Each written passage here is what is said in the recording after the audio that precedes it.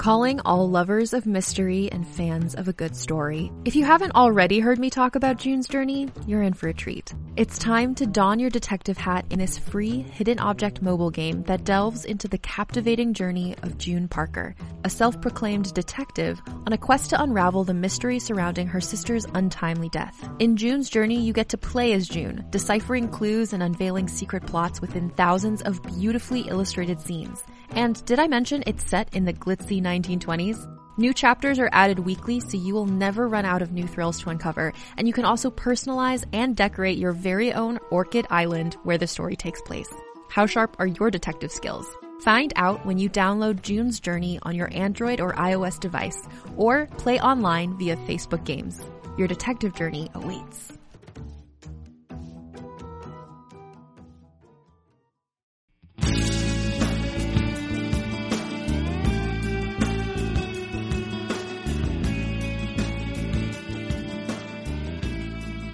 Singularity by Bill DeSmet. Copyright 2004 by William H. DeSmet. All rights reserved. Chapter 6. Our Ship Comes In.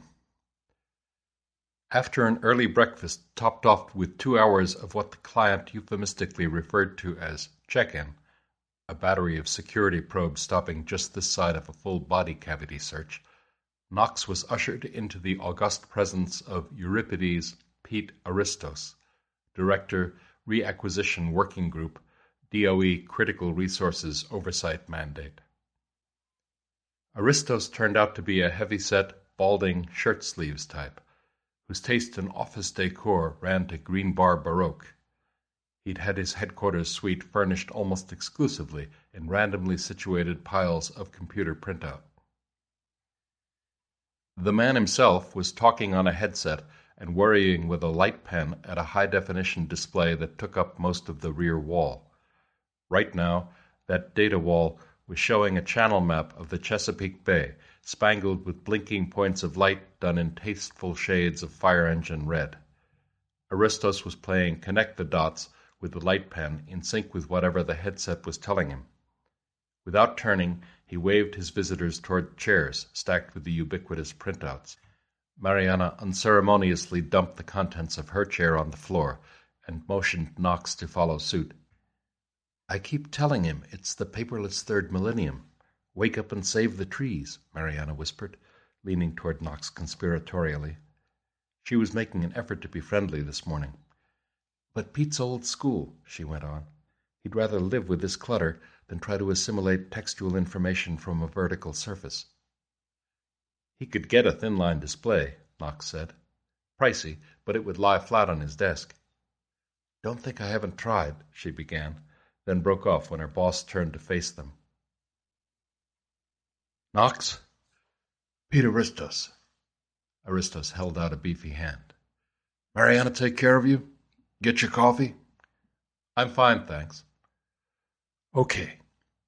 Aristos slipped off the headset and settled into his chair. "Everything you're about to see and hear comes under the Homeland Security boilerplate. You just—" He paused to cock a quizzical eyebrow at Mariana. She nodded. "You just signed. Nothing leaves this room. Got me?" "Check." "Mariana, do your thing." Pete handed her the light pen. He rolled his chair to one side and beat a brief tattoo on the detachable keyboard resting in his lap. Mariana rose and walked behind the big desk. In response to Aristos' keystrokes, the map of Chesapeake Bay covering the rear wall gave way to the seal of the United States Department of Energy, hovering over a Dayglow on Midnight top security banner. "We're under some time pressure here," Mariana began, "so I'll skip through the intro pretty quick." If she knew or suspected that Knox had already seen most of it, she wasn't letting on. "As you may have already gathered, John, the Mandate is a branch of the Energy Department attached to DOE's National Nuclear Security Administration. But it also dotted line reports to Homeland Security and, of course, those field agencies with operational responsibilities." The data wall now showed an org chart. On it, all roads led to CROM, including some originating from agencies with household three-letter acronyms. CROM was created back in the mid-90s as a DOE carve-out from the Nunn-Lugar Cooperative Threat Reduction Program. Mariana continued what sounded like a well-practiced pitch. But whereas CTR proper focused on the material aspects, working with the Russians to decommission weapons production facilities and secure or destroy fissionables, CROM was tasked with what NSA General Counsel Elizabeth Rinskop had called the human dimension of nonproliferation. Mariana was prowling back and forth in front of the data wall. Her feline movements held far more fascination than her lecture material, most of which Knox knew already.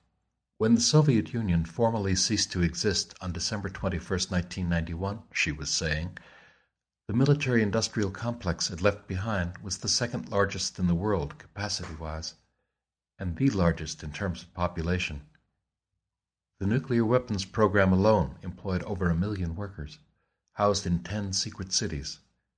Not shown on any map, known but to God, the USSR Ministry of Defense, and the CIA, just one of those cities stored more weapons-grade plutonium than the stockpiles of France, Great Britain, and the People's Republic of China put together.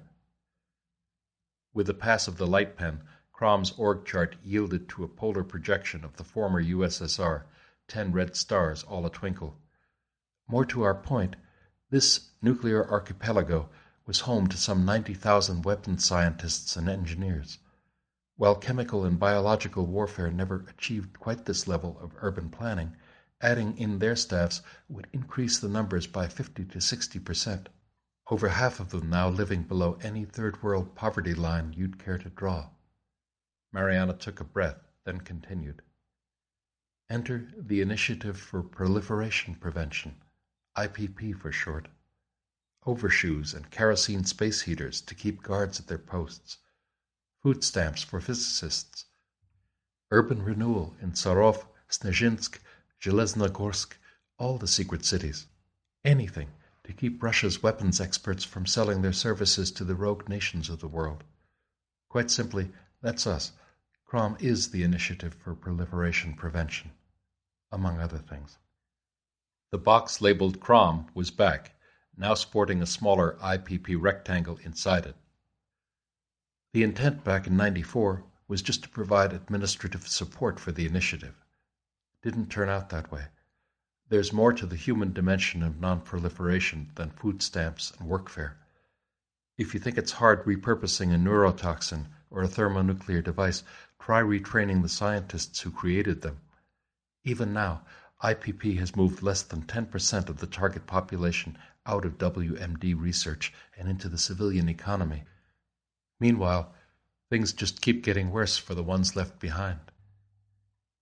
Behind her, the data wall filled with stills and clips of soup kitchens in Tomsk 7, picket lines in front of the Arzamas 16 weapons lab, hunger strikes at the Primorsky nuclear power plant, a march on the Ministry of Atomic Energy in Moscow to demand unpaid wages. Aristos turned to look Knox in the eye. Don't go getting all choked up there, Knox. These are the same guys that thought the Cold War was the glory days. You know what the other Ivans used to call them? The chocolate eaters, he snorted. Special shops and hospitals, trips abroad, exclusive resorts, first class all the way. Now that they're standing on the breadlines with everybody else, of course they bitch and moan about it. Still, there's no denying that these resentments represent a very real danger, Mariana resumed smoothly, when harbored by a population with marketable skills in mass destruction. By the turn of the century, disaffected scientists posed a greater proliferation threat than did the lax security on the materials they produced. Dozens of outlaw states and more than a few well-heeled terrorist organizations were offering top dollar for WMD expertise on the hoof. Aristos. Bottom line, IPP alone wasn't getting the job done. Everybody knew it. Nobody gave a shit. That changed. Mariana seemed used to integrating her boss's interjections into her presentation. Come 9/11. September 11th, 2001. The day everything had changed.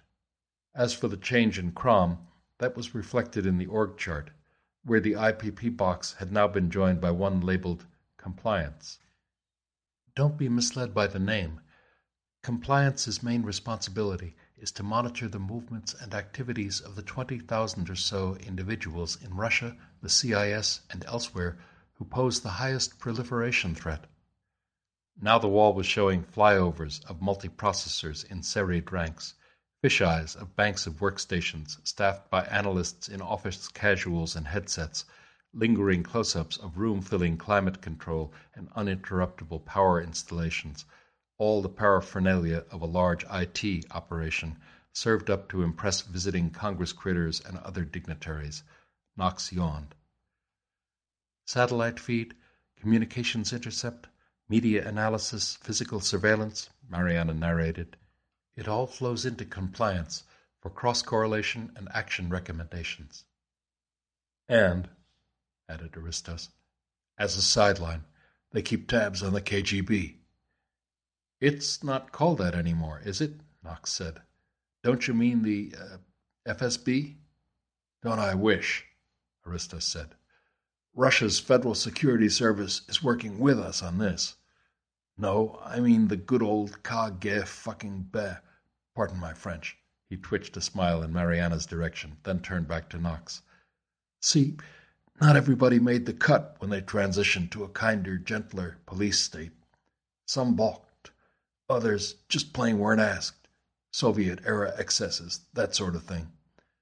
And not being the sort to go gentle into that good night, Mariana added, they've banded together into a so-called shadow KGB, a cabal dedicated to restoring the dictatorship of the proletariat, and not incidentally their own privileged positions within it.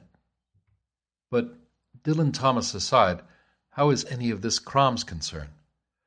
I'd have thought you had your plate full with just the proliferation problem. Aristos shook his head. The shadow KGB is the proliferation problem, Knox.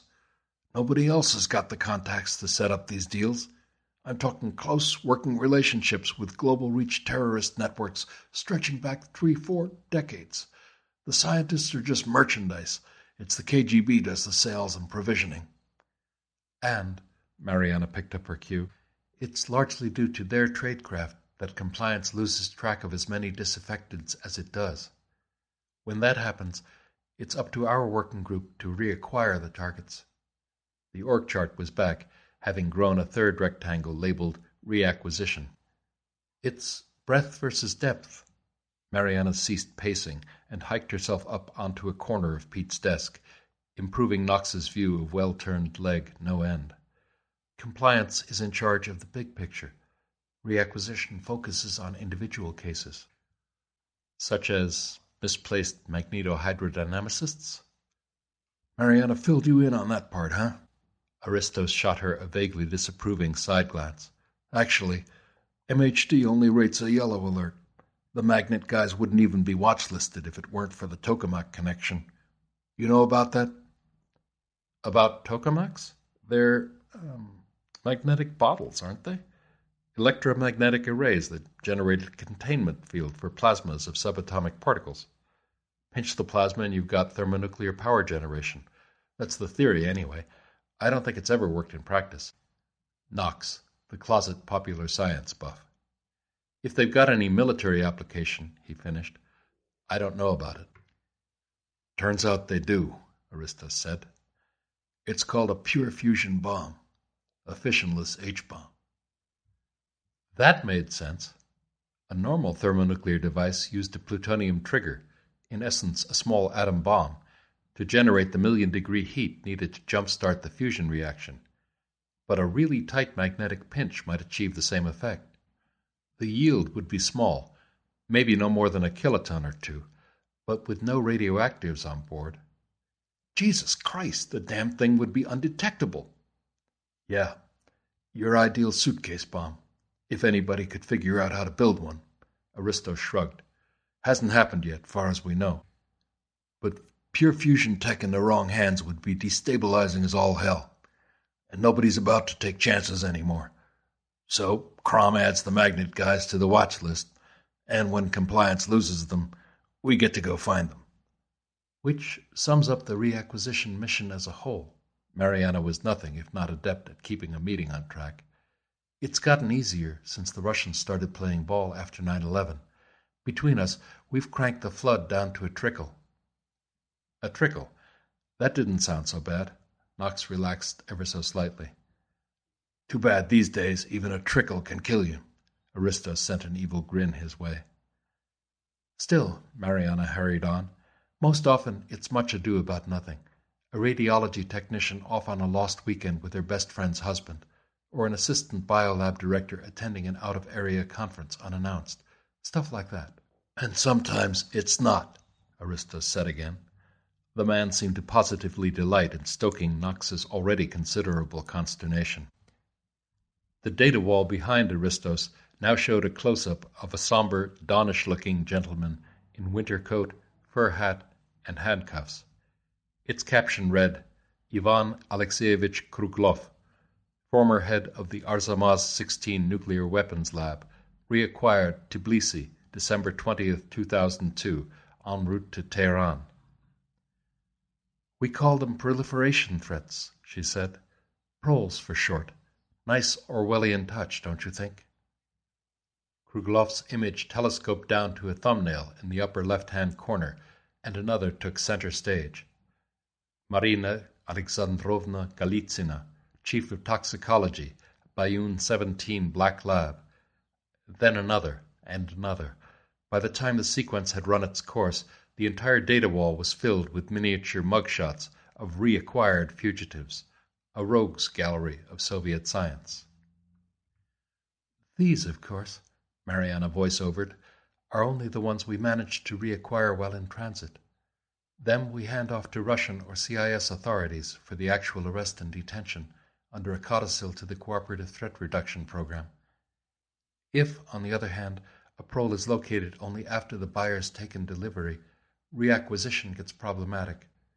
In that case, the file is turned over to interdiction for final disposition. We point, they click. A new rectangle took its place on the org chart, displayed in halftone, presumably to signify that interdiction was in the organization, but not of it.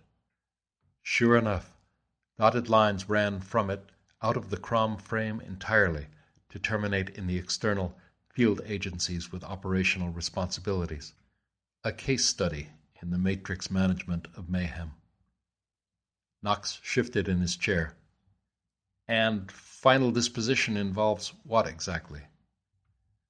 Aristos exchanged a glance with Mariana, then turned back to Knox. We could tell you, but then we'd have to shoot you, he joked. At least Knox hoped it was a joke. Which brings us back to me, Knox said. From what I've just seen of your IT ops, you're up to your bikini briefs in systems analysts. What do you need me for? In response, Mariana called up a new slide, blank except for security markings and 3 names. Viktor Ilyich Komarov, David Yakovich Dinerstein, Galina Mikhailovna Pasternikova. Like you said earlier, John, it's all about magnetohydrodynamicists. These 3 in particular. CROM is trying to reacquire them as we speak. She did a creditable job of pronouncing the names, then filled in the details. All 3 are PhD laureates of the All-Union Institute for Magnetohydrodynamics in Moscow. Doctorates awarded 89, 98, and 90, respectively. All involved in tokamak research till its defunding in 2001. Pastrelnikova and Komarov as staff in Akadem Gorodok. Dinerstein as a postdoc at Mendeleev in St. Pete. On IPP maintenance thereafter. Last sightings? Komarov in Lisbon, February 11th, a year ago. Dinerstein in Cherbourg, September 3rd, same year. Pastrelnikova, Lower Manhattan, just 2 days ago. That explained the non-alphabetical listing, order of evaporation. Mariana turned from the wall display to look straight at Knox. Part of the reason you're here is your personal relationship with one of the subjects, Pastrelnikova. In addition, though, there's another, even more promising connection. The name Rusalka mean anything to you? Aristos asked. Knox furrowed his brow. Something out of Russian folklore. Ethnology 101. It's a mermaid of sorts, I think. Really? Didn't know that. Aristos flicked a smile on and off. Anyway, that's not the one I meant. Rusalka's a ship. A ship registered to Grecian Enterprises International, Arkady Grecian's conglomerate. But a Rusalka isn't your standard issue Hans Christian Andersen type mermaid. Knox had remembered the rest of it. More a kind of water demon. She entices sailors into the depths and drowns them. Hardly an auspicious name to give a boat. Tell me if this looks auspicious to you. Aristos tapped at the keyboard in his lap. The Crom org chart went away. In its place, the 3D image of a ship now floated in the data wall behind him. Luxurious doesn't even come close. You name it, she's got it. Helipad, banquet hall the length of a football field, nailed up downlink from the Svyaz 12 geosync satellite, the whole 9 yards. You sure you never heard of her? She was in all the papers when she called New York this week. Guess I've got to start reading the shipping news, but that time frame is suggestive. Mariana nodded. Uh-huh. It was during Rusalka's New York layover that Galina, or someone posing as Galina, got herself disappeared. You're suggesting Galina was abducted by someone on Rusalka? Hell no. She arrived on Rusalka. Aristos ran fat fingers through thinning hair. They extracted her right off the roof of a downtown skyscraper. Caught compliance with their pants down. No sightings since. The ball's in reacquisitions court. Mariana's cheeks looked flushed for some reason. There's more to the story than that, she said. You flashed on it yourself yesterday when I showed you that snapshot. The extractee was almost certainly not the same Galina Mikhailovna Pastrelnikova who boarded Rusalka on June 27th in Cherbourg. But whoever she was, she disembarked, right? So why all the interest in the ship? Common denominator. The first two, Komarov and Dienerstein, were routine disappearances, not extractions like Galina. But there's a Rusalka connection there too, if you go looking hard enough. Something in Mariana's tone said she was the one who'd gone looking. So, if Galina never really left, uh-huh, she said, we're guessing all 3 of those proles are still on board. What's Galina doing on a yacht anyway? Knox asked. Precious little luxury in the lives of Russian physicists these days, if Crom's stats were even halfway accurate. For public consumption? Aristos shrugged. Taking a cruise with an old flame, is all. Wait a minute. Not Sasha. So that's why they'd called him in. Right the first time. Arkady Grecian's second in command, heir apparent, and by a strange coincidence, this time Aristos's broad grin seemed genuine, your old drinking buddy, Alexander Andreevich Bondarenko. Sasha. This assignment sure was raising old ghosts. First Galina, now this, the spectre par excellence, the memory Knox had consigned to oblivion lo these past 20 years, the friend he'd never intended to make in the first place. Making friends with Russians in the waning days of the Soviet era was contraindicated for an American exchange student.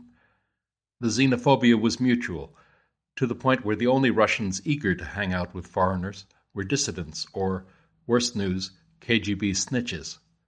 Either way, they spelled trouble. Trouble was exactly what Jonathan Knox didn't want. He'd pretty much resigned himself to a solitary 10-month tour, to moving wraith-like through Soviet society, a detached, immaterial observer. Meeting Galina in the metro made short work of his plans for immateriality. Stevie's adventure on the escalator had raised his clinginess index to where any attempt to disengage him from his rescuer threatened another squalling fit.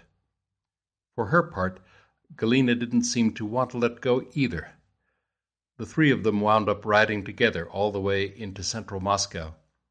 With the little boy perched on her lap in the rocking subway car, the young woman even managed a hesitant, whispered, getting-to-know-you conversation with Knox.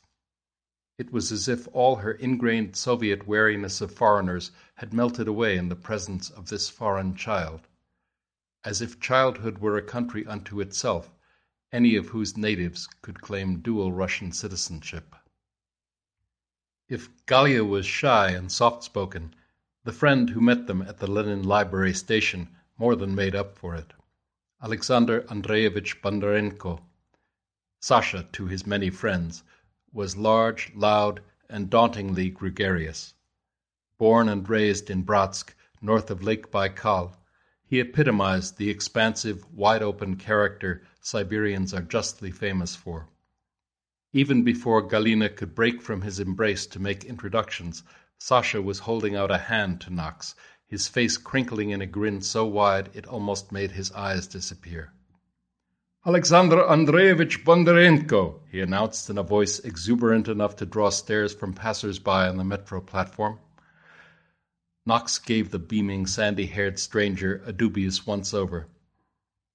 Young, perhaps only a year or so older than Knox, taller and thinner than your average Russian, with broad peasant features redeemed from plainness by the lively intelligence shining out of his blue eyes, and the way his mouth kept breaking out in a slightly gap-toothed grin. What the hell? Dismissing the stray paranoid thought that this whole Metro episode was some elaborate KGB sting, Knox reached out and took the extended hand. "Jonathan Knox. Very pleased, Alexander Andreevich." Paranoia or not, it was best to keep the relationship at the arm's-length formality that went along with the first name plus patronymic form of address. "But no, you must call me Sasha." The Russian offered the ultimate icebreaker, the diminutive version of his first name. "John," Knox said, looking dubiously at his new, contraindicated friend. As it turned out, he needn't have worried. Sasha and Galina were neither dissidents nor informants. Like physics students the world over, they were almost wholly apolitical, and so caught up in their own complementary lines of research. Sasha going for his doctorate in astrophysics at Moscow State, and Galina a teenage prodigy in magnetohydrodynamics at a small specialized institute across town, as to spare little interest for anything else. Knox had read enough pop science, Layman's Guide to Relativity and such, to keep pace with his friends' enthusiasms.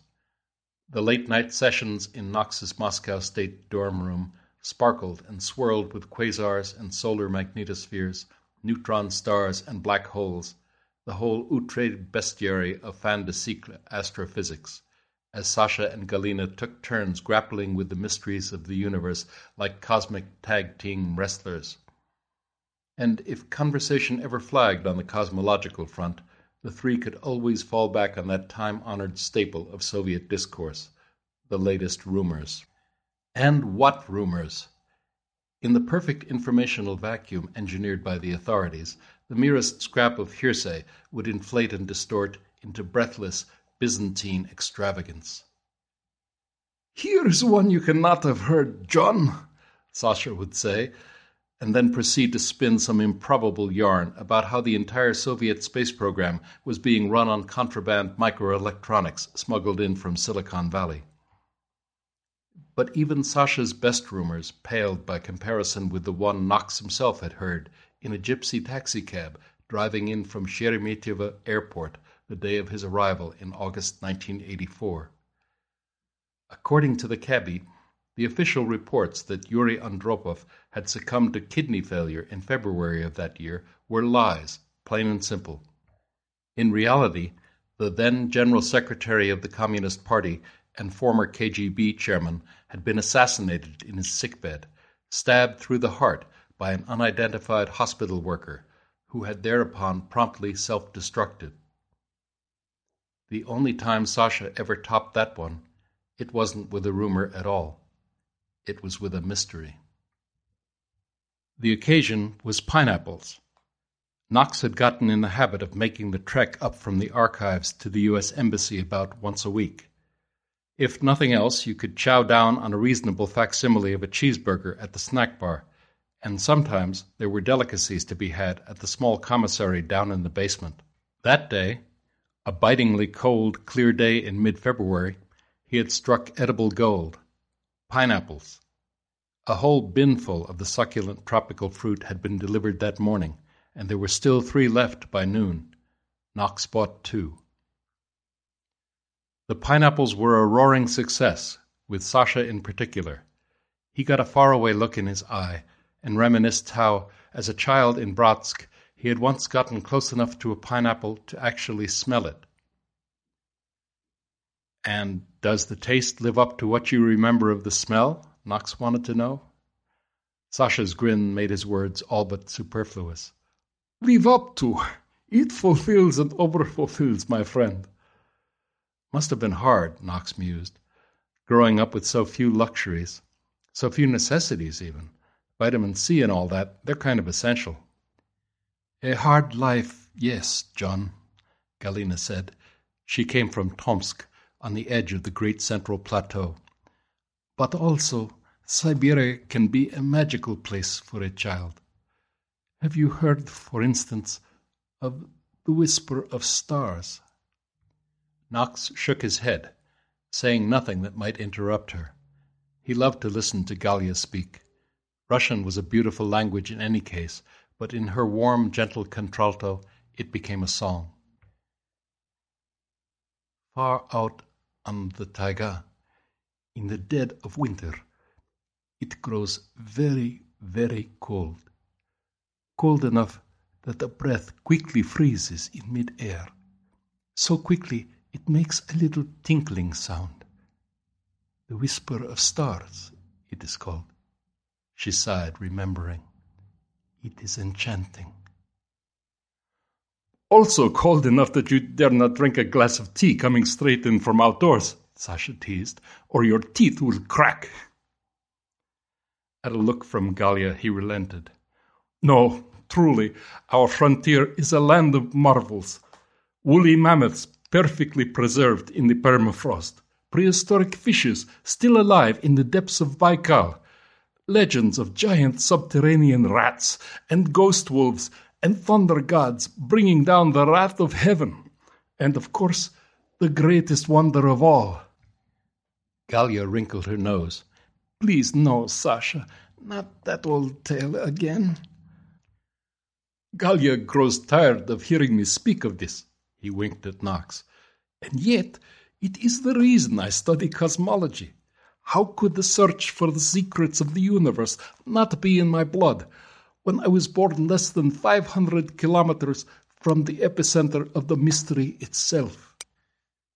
And he told them then of Tunguska, of a meteor strike with no meteor, of a ring of fire-scorched, blasted trees stretching for thousands of hectares in every direction, but no crater, of his meeting there with an ancient Evenki shaman, a shaman who claimed to have witnessed the thunder wings of the god Ogdi splitting open the sky and plummeting to earth, and who, on learning that his young visitor yearned to know the secrets of the stars, had opened his medicine pouch and from it brought forth a very special gift. "Knox, you still with us here?" The voice broke in on his reverie. He refocused his attention on an impatient-looking Aristos, hunched forward with his meaty forearms on the polyplast desktop. "I don't see what good I could do you," Knox said at last. "I haven't seen either Sasha or Galya in going on 20 years. I for sure never knew Sasha had gone on to scale the heights of Russia Incorporated. Not what I'd have expected from an astrophysicist. Sasha had always seemed well-connected, though, and the brave new post-Soviet world had seen stranger success stories." "You didn't try to keep in touch after you got back?" Aristos asked. "Sure, we sent letters back and forth for a while. The visits from your friends in the field agencies didn't help matters any." "That's just standard exchange student follow-up. And it worked. When we scanned for someone who could get to Bondarenko, out pops your name. Anything else? Beyond the letters, I mean." "Nothing," Knox said. "Things were going to hell in a handbasket by then. Perestroika and Glasnost were triggering the whole revolution of rising expectations thing. I always thought we'd get back in contact after the dust settled." He shrugged. "Never happened." "Well, Knox, you're in luck. Rusalka docks in Baltimore this afternoon, with Bondarenko on board. Your reunion's all set for tonight. Grecian Enterprises is hosting a gala at the Kennedy Center, Mariana elaborated. A benefit for one of Grecian's pet causes, Mir I Druzhba, his Peace and Friendship Foundation. Half the movers and shakers in Washington will be on hand for extra helpings of peace and friendship. You too, thanks to the email correspondence that put you back in touch with Sasha. Ignoring his glare, Mariana handed Knox an invitation featuring a hologram of the GEI Ouroboros and his own name in raised lettering. Appropriate attire has already been delivered, care of your hotel room. Questions? You bet, said Knox. How about we start with, are you kidding?